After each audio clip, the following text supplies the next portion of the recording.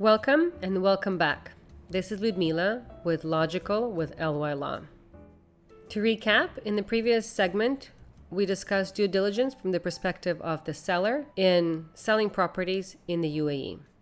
In this upcoming segment, we'll discuss application of the VAT laws on the real estate sector in the UAE. As of January 2018, the UAE introduced VAT. Certain aspects of the real estate market are also subject to the VAT application. As a general rule, all owners of commercial buildings, developers, and providers of services to the commercial or residential property sector should have registered with the Federal Tax Authority before 31st of December 2017 if their taxable supplies made and imports received exceed the threshold of $100,000 for the last 12 months. That's a general rule. More specifically, VAT application depends on whether the property is residential or commercial in nature. As a general rule, residential real estate is exempt from VAT.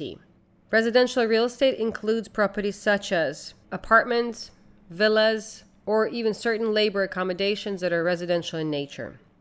For residential real estate, the owner does not need to register, the owner does not need to pay VAT on rent or sale, and the owner does not need to submit tax returns.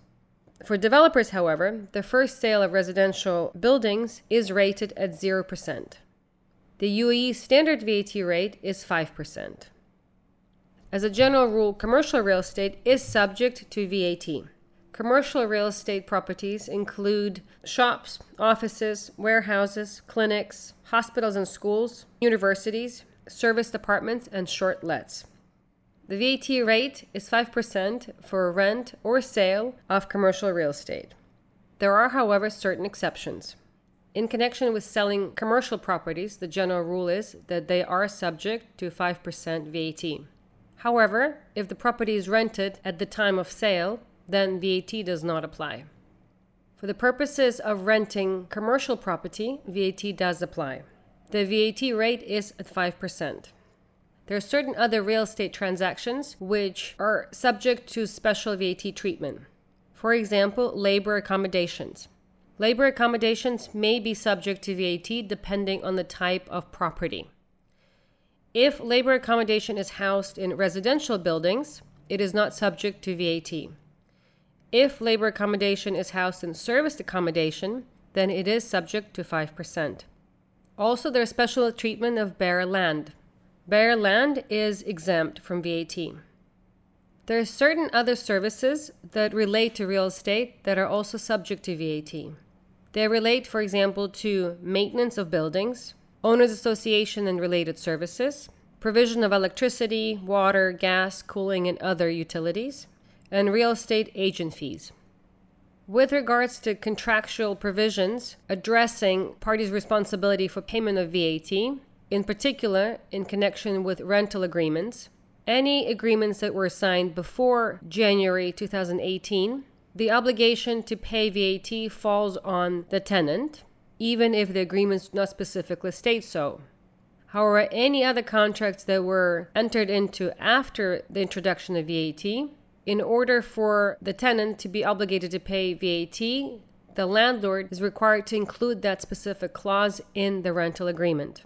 There is one other important issue to address with regards to VAT for purposes of real estate transactions, and that is one of form of payment and timing of payment.